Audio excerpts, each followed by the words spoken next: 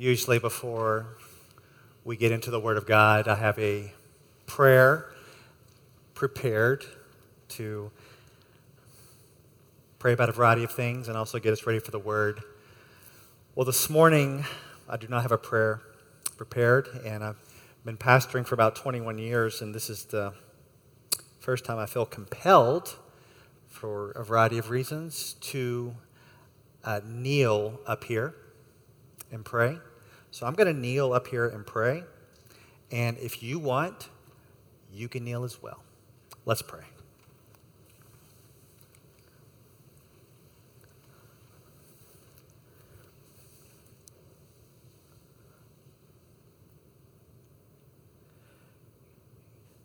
You are holy, you're righteous, and even in a physical posture cannot even match what we want to express in our souls, that we truly are unworthy in your presence, left alone.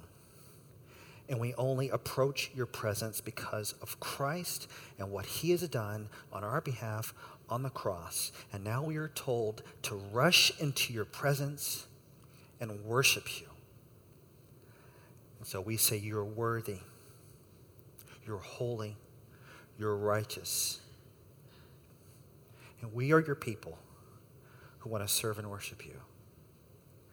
But Lord, we fail. We fail in private. We fail in public. We sin.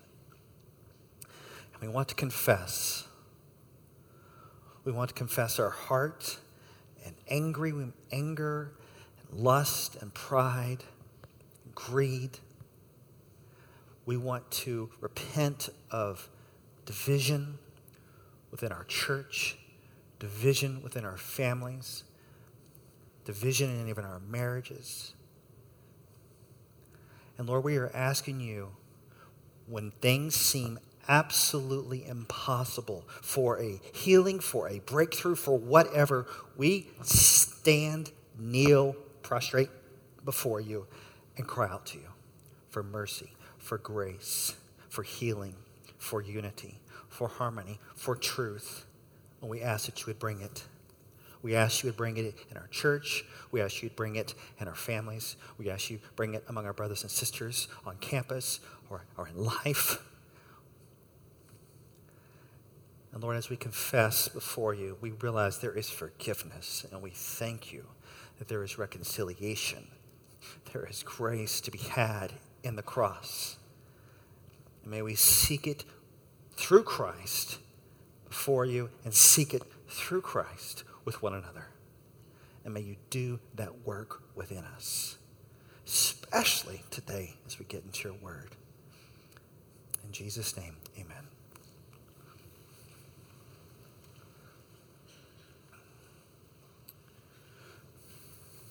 If you are a believer, if you are a follower of Jesus, we are told that the old you has died, and the new you is alive in Christ. Old you dead, new you alive. And even in our culture, or you would say in our world, they at times are familiar with these concepts. You can think of the famous song that maybe you listen to, maybe you don't, by Taylor Swift.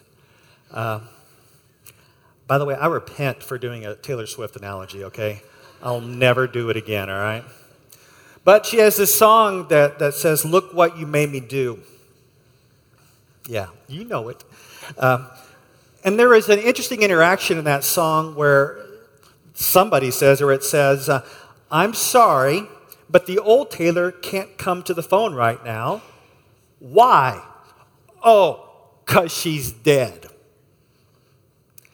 Now, it's debatable what she means, and some think that it's Taylor Swift's expression of moving from innocence to maturity. Who cares? But there's been a variety of internet memes or images playing off of this song that are kind of funny at times. You can look them up later. Don't look them up now. Look them up later. For example, they'll say something, they'll show a picture of the old Dora Explorer and the new Dora Explorer, and with the caption, "The old Dora can't come to the phone right now." Why? Because she's dead. And there's tons of these memes and images. There's one for Ugly Betty, if you know who that is. An image of her then and now. The old Betty can't come to the phone now. Why? Because she's dead. There's one of Star Wars images. There's one of SpongeBob. I mean, just all these old images and new images. So it seems like even in the world is familiar in a trivial way with old life, new life. And even in a non-trivial way, you can talk to people who would say, this is the way I used to be, and this is the way I am now. But I'm just wondering, for the Christian, what does that look like? What does it look like to say, here was our old life, and now we have this new life? I think we pretty much understand the old life, right? If you have repented and put your faith in Christ, you can tell your testimony of your old life. I think about my old life. If there was an image for it, he'll be this 19-year-old punk kid steeped in sexual morality, in greed. Every other word is a cuss word coming out of my mouth. I was angry. I was vile. You would not want to be around me. That is my old life. Christ comes in and invades, repent, put my faith in Christ, and now we have the new life. And you may have a testimony as well. But what does the new life look like? We're pretty sure we understand that the old life can't come to the phone right now because we're dead. But what does the new life look like? And that's what we're going to look at this morning is, what's your new life? What is your true identity if you're a follower of Christ? What does your new life look like? And in order to do that, we're going back to the book of Colossians. So you want to go ahead and turn to Colossians chapter 3. And it's these 4 verses in Colossians that are some of my favorite verses in the whole Bible. I love this passage here. Colossians 3, 1 through 4. Let's go ahead and stand as I read the text.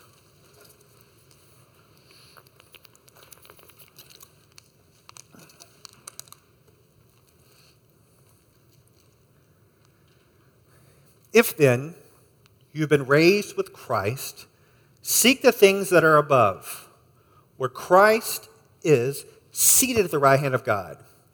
Set your minds on things above, not on things that are on earth, for you have died, and your life is hidden with Christ in God. When Christ, who is your life, appears, then you also will appear with him in glory.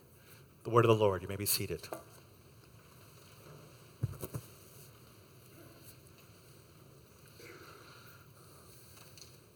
For those of you who are new and joining us for the first time, I just want to kind of set a little context of Colossians for you. As you read New Testament books or letters, this is actually a healthy church in Colossae that the Apostle Paul is writing to about false teachers infiltrating the church. These threats of false teaching coming from the outside is a movement away from the gospel onto some like higher elevation or higher plane. And to combat this false teaching, he spends the letter exalting the supremacy of Christ, and he encourages believers to grow firm in their faith and stand strong in Christ, right? Okay, that's kind of what we've been doing. So what we have so far, and we saw it in chapter 2, is that as he is applying the supremacy and sufficiency of Christ, he starts with the negative in chapter 2, which we saw the last 2 weeks in Colossians 2, 8 through 23. He's warning against the false teachers. But now he turns to the positive of the new life in Christ. And as he goes through this positive statements in chapter 3, he's going to link thinking and behavior. Now, if you check out this morning and you want to check back in next week, you're going to think we're talking about a lot of legalism and rules. But what we're going to see is that obedience to Christ, which we'll hit on more next week, springs from an identity in Christ, a love and a grace you've already received. So you don't be a good person to get yourself to heaven. We're not talking about works. You be a good person because you've been transformed and you can live out this life in Christ. It's important because what we're going to see as we go through chapter 3 is we're going to see this linking of thinking with behavior. Basically, he's going to say, think rightly, live rightly. Okay, are you with me? Think rightly, live rightly. There's going to be this linking of thinking with behavior. And I just want to help kind of keep you organized as we go through these big 4 verses. I'll put up where we're going. We're going to talk about this 3 parts of identification with Christ and resurrection, identification with Christ and death, and identification with Christ and coming glory. That's where we're going. So let's go back to verse 1. Identification with Christ in resurrection. Verse 1. If then you have been raised with Christ, seek the things that are above, where Christ is, seated at the right hand of God. So here's this concept of co-resurrection. He's talking about your resurrection in Christ. You may wonder some theological question. You're like, okay, will you be raised in the future or have you already been raised? Will you be raised in the future or have you already been raised? Well, the answer is yes. You will be raised in the future physically, but as for now, you have been raised spiritually. Do you understand that concept? Do you understand what he's getting at here? We saw a little bit of this earlier in Colossians. I'll put this up for you. You can just look in the word here. Colossians 2 kind of explain this, I think, in verses 12 through 14, where he says, having been buried with him in baptism, in which you were also raised with him through faith and the powerful working of God who raised him from the dead. And you, who were dead in your trespasses and the uncircumcision of your flesh, God made alive together with him, having forgiven us all of our trespasses. So this resurrection is something that has happened in the past and is a spiritual reality in the present. You ever heard this before? That in God's eyes, you are in Christ and you are now raised in Christ. That's the new you right now. That is the new you right now. Your identity is in Christ. His perfection is your perfection in God's eyes through faith. His acceptance is your acceptance by the Father. His life is your life. So when God views you, he is seeing a holy, righteous, declared child of God through faith in Christ. So you've been raised with Christ. And now you're said to set your mind and your heart, look at it there, on things that are above. And don't think just necessarily up. You can, but think in the spiritual realm on things above. So why should you set your mind and your heart on things above? Why do that? Because that's where Christ is. And he is your very life. Currently, it says in this text, he is seated at the right hand of God. And as he is seated in the right hand of God, he's seated in a place of all authority over his enemies, in a position of victory over sin, and in a position of access to the Father. So you know what this means. If that's the reality for Christ and you are in Christ, that means that Satan no longer rules you. In Christ, you have victory over sin.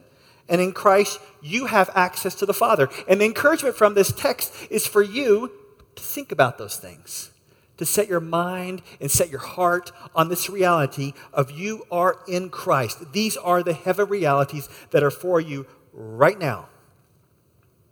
Or to say it another way, Jesus said in Matthew 6:33, seek first the kingdom of God, his righteousness, and all these things will be added to you.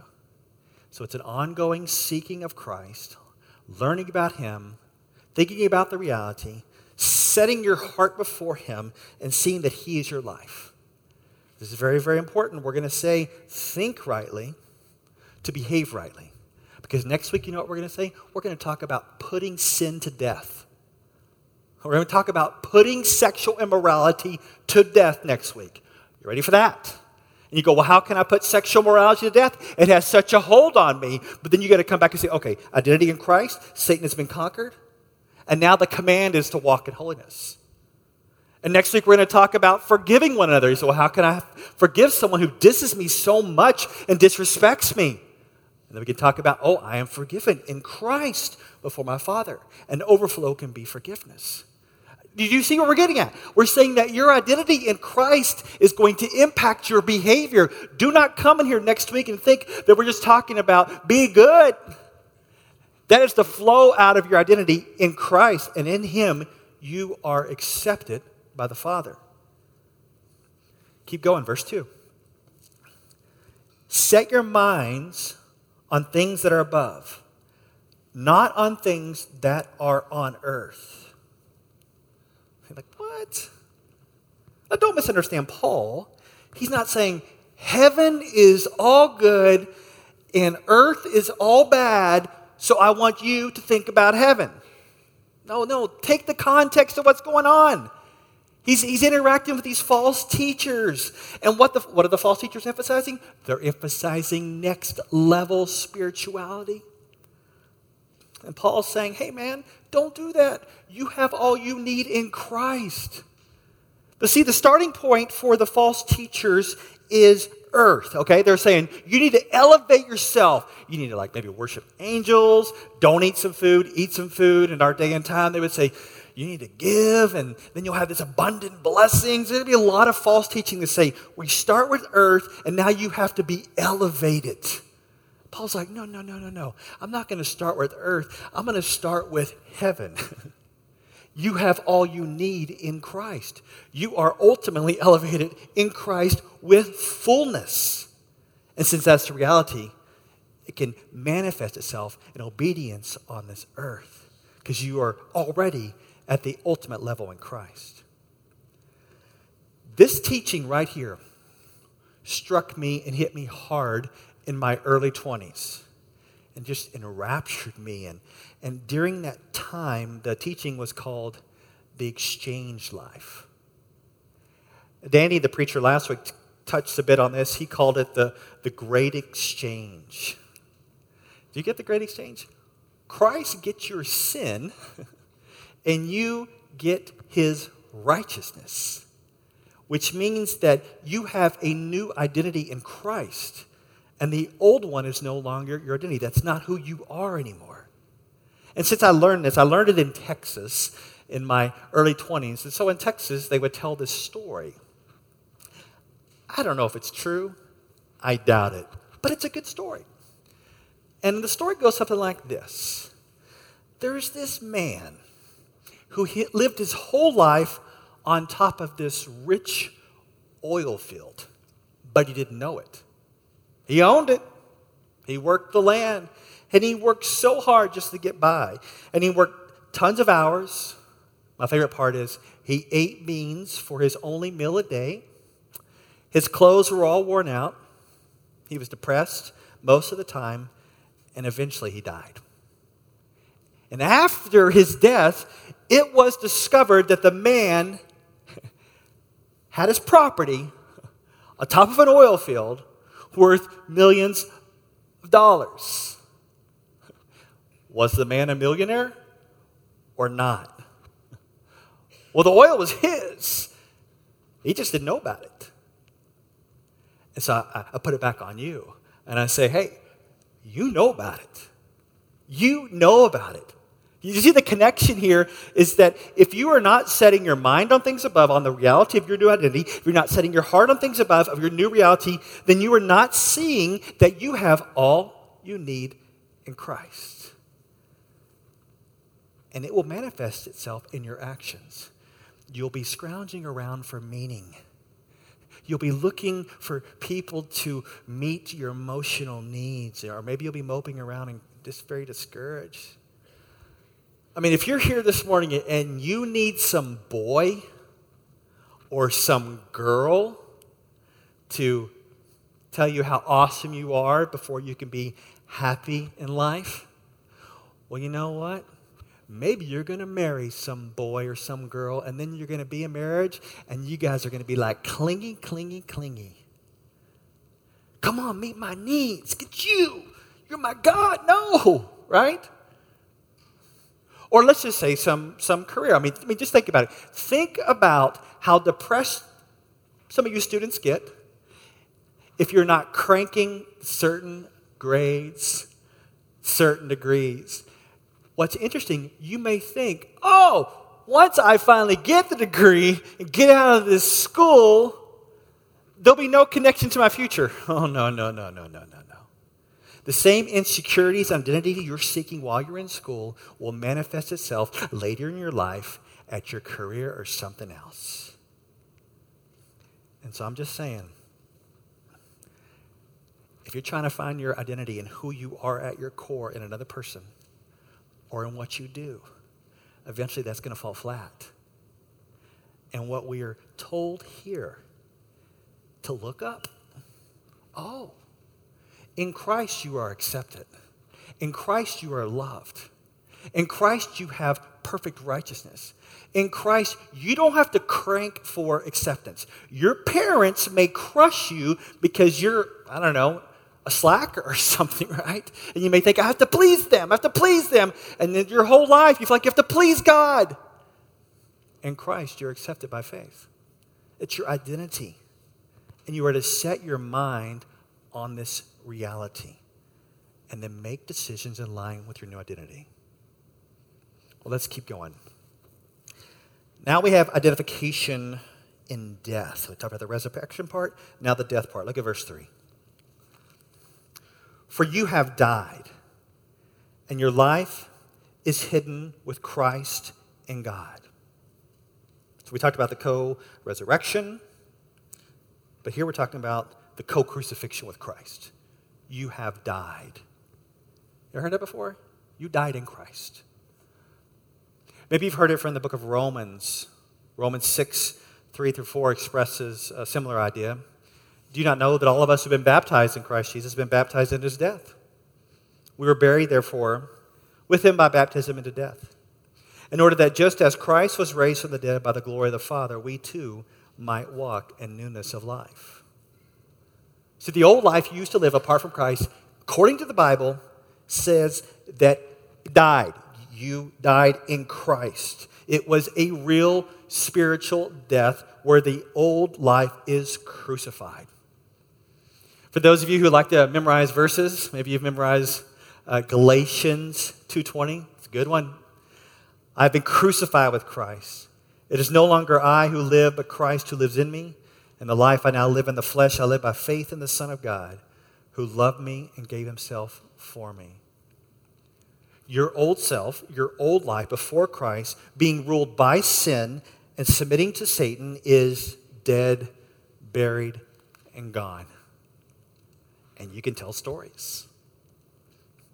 One of the stories I read was about these two sisters who used to just party hard. I mean, they were at all the parties, and in God's sovereignty, these two girls got saved at the same time. Now, after you start following Jesus, a weird thing will happen, right? You have to interact with your old crowd. You shouldn't diss your old crowd. You shouldn't never talk to them again, but you certainly shouldn't party with them again.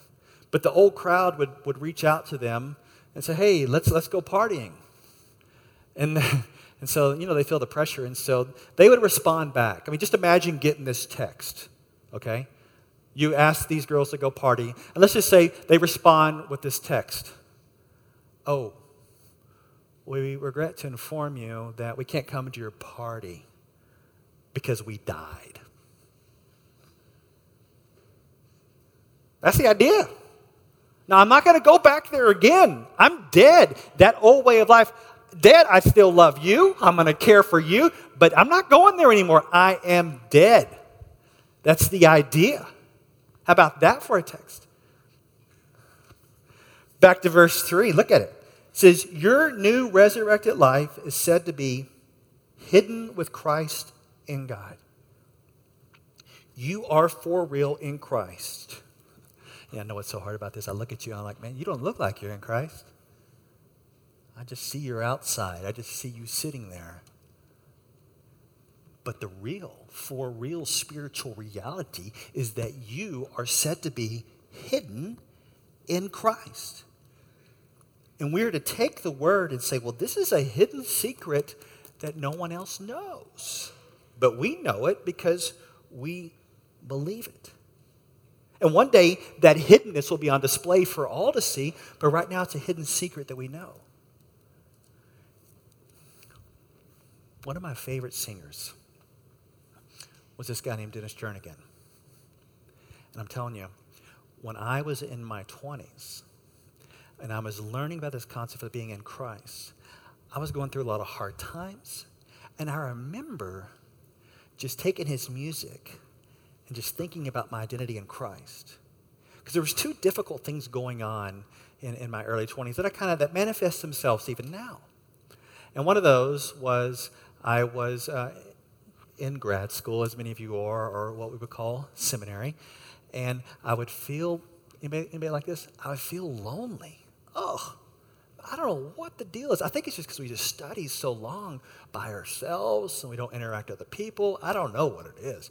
But just kind of that crushing loneliness. And maybe that's you, right? So you're like, man, I'm so lonely.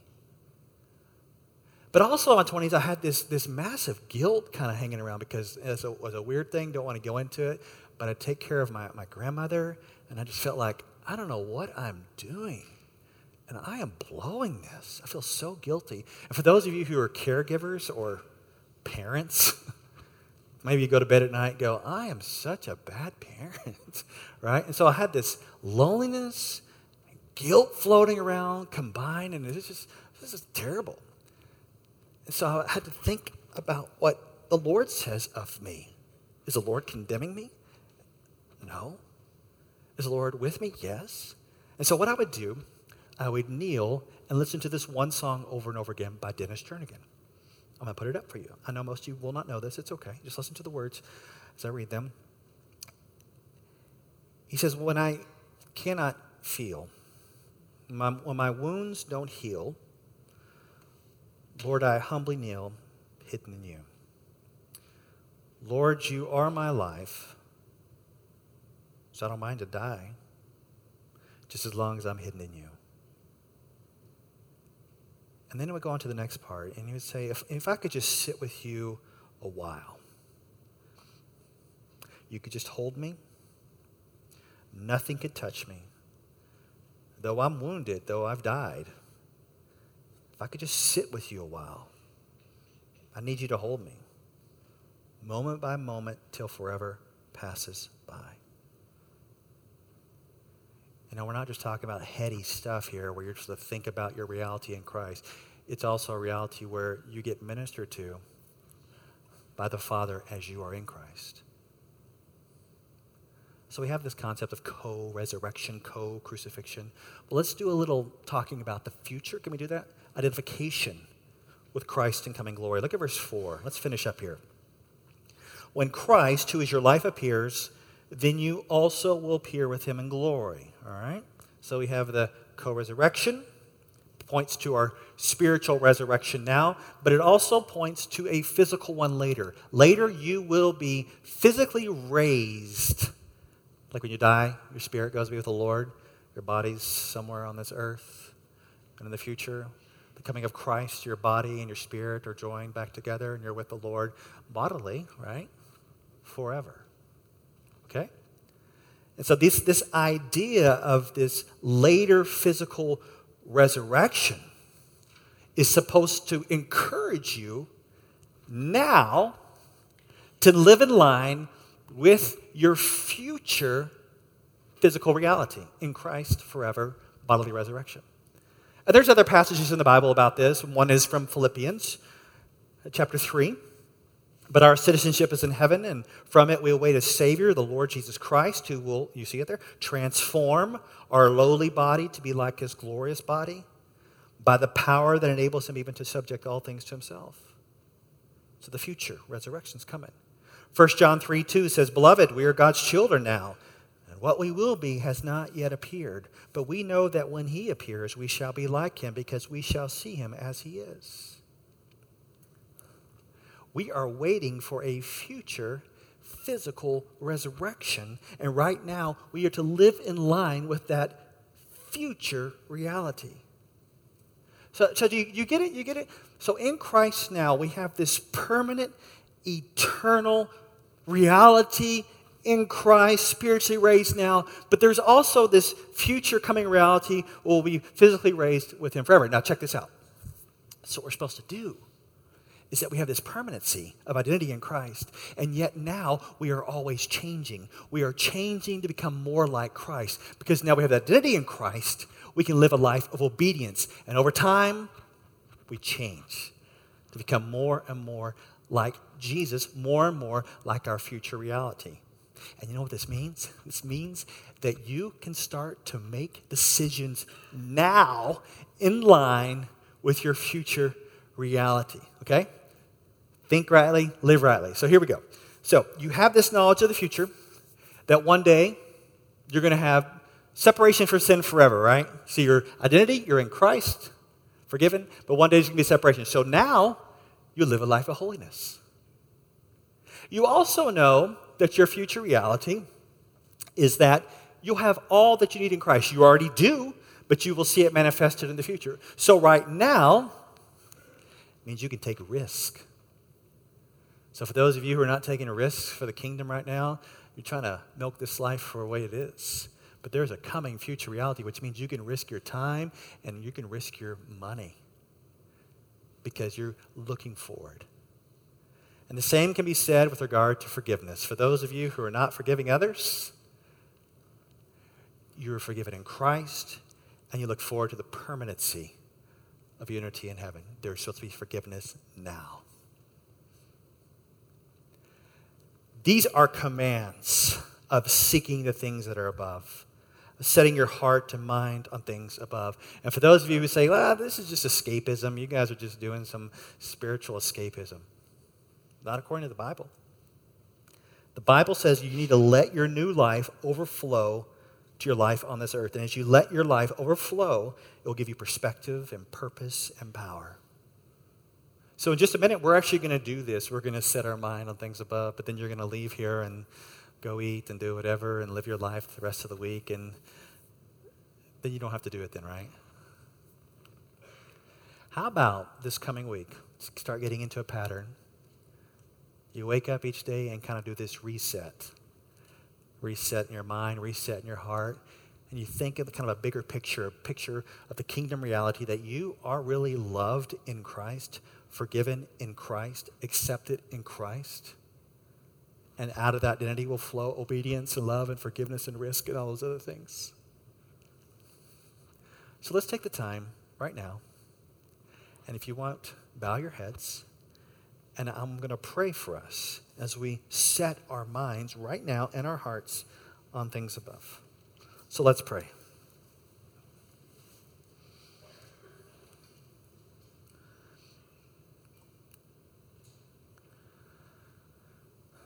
If you have come here this morning and you're caught up in the stuff, you know what it is: a relationship, substance, some type of abuse to get needs met, identity, happiness. Throw that off. Throw that onto Christ. Throw that off. And know that you're forgiven, accepted, and loved. And if you're there this morning and you are in Christ and you feel condemned, you feel like God's wrath is going to take you out right now,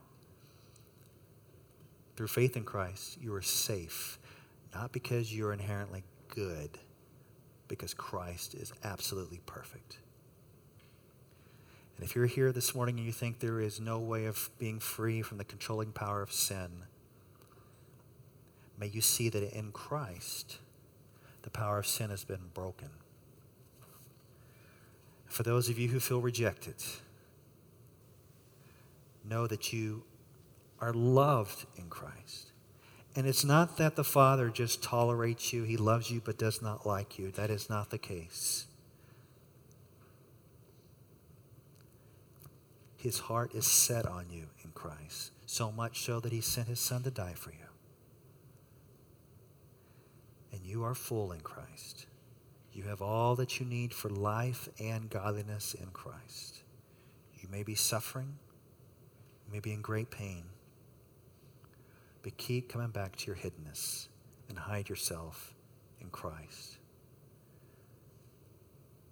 And Lord, I just ask that by your word, your Spirit, even the communion we're about to take, that somehow you will infiltrate the minds and the hearts of your people and give them a worshiping joy.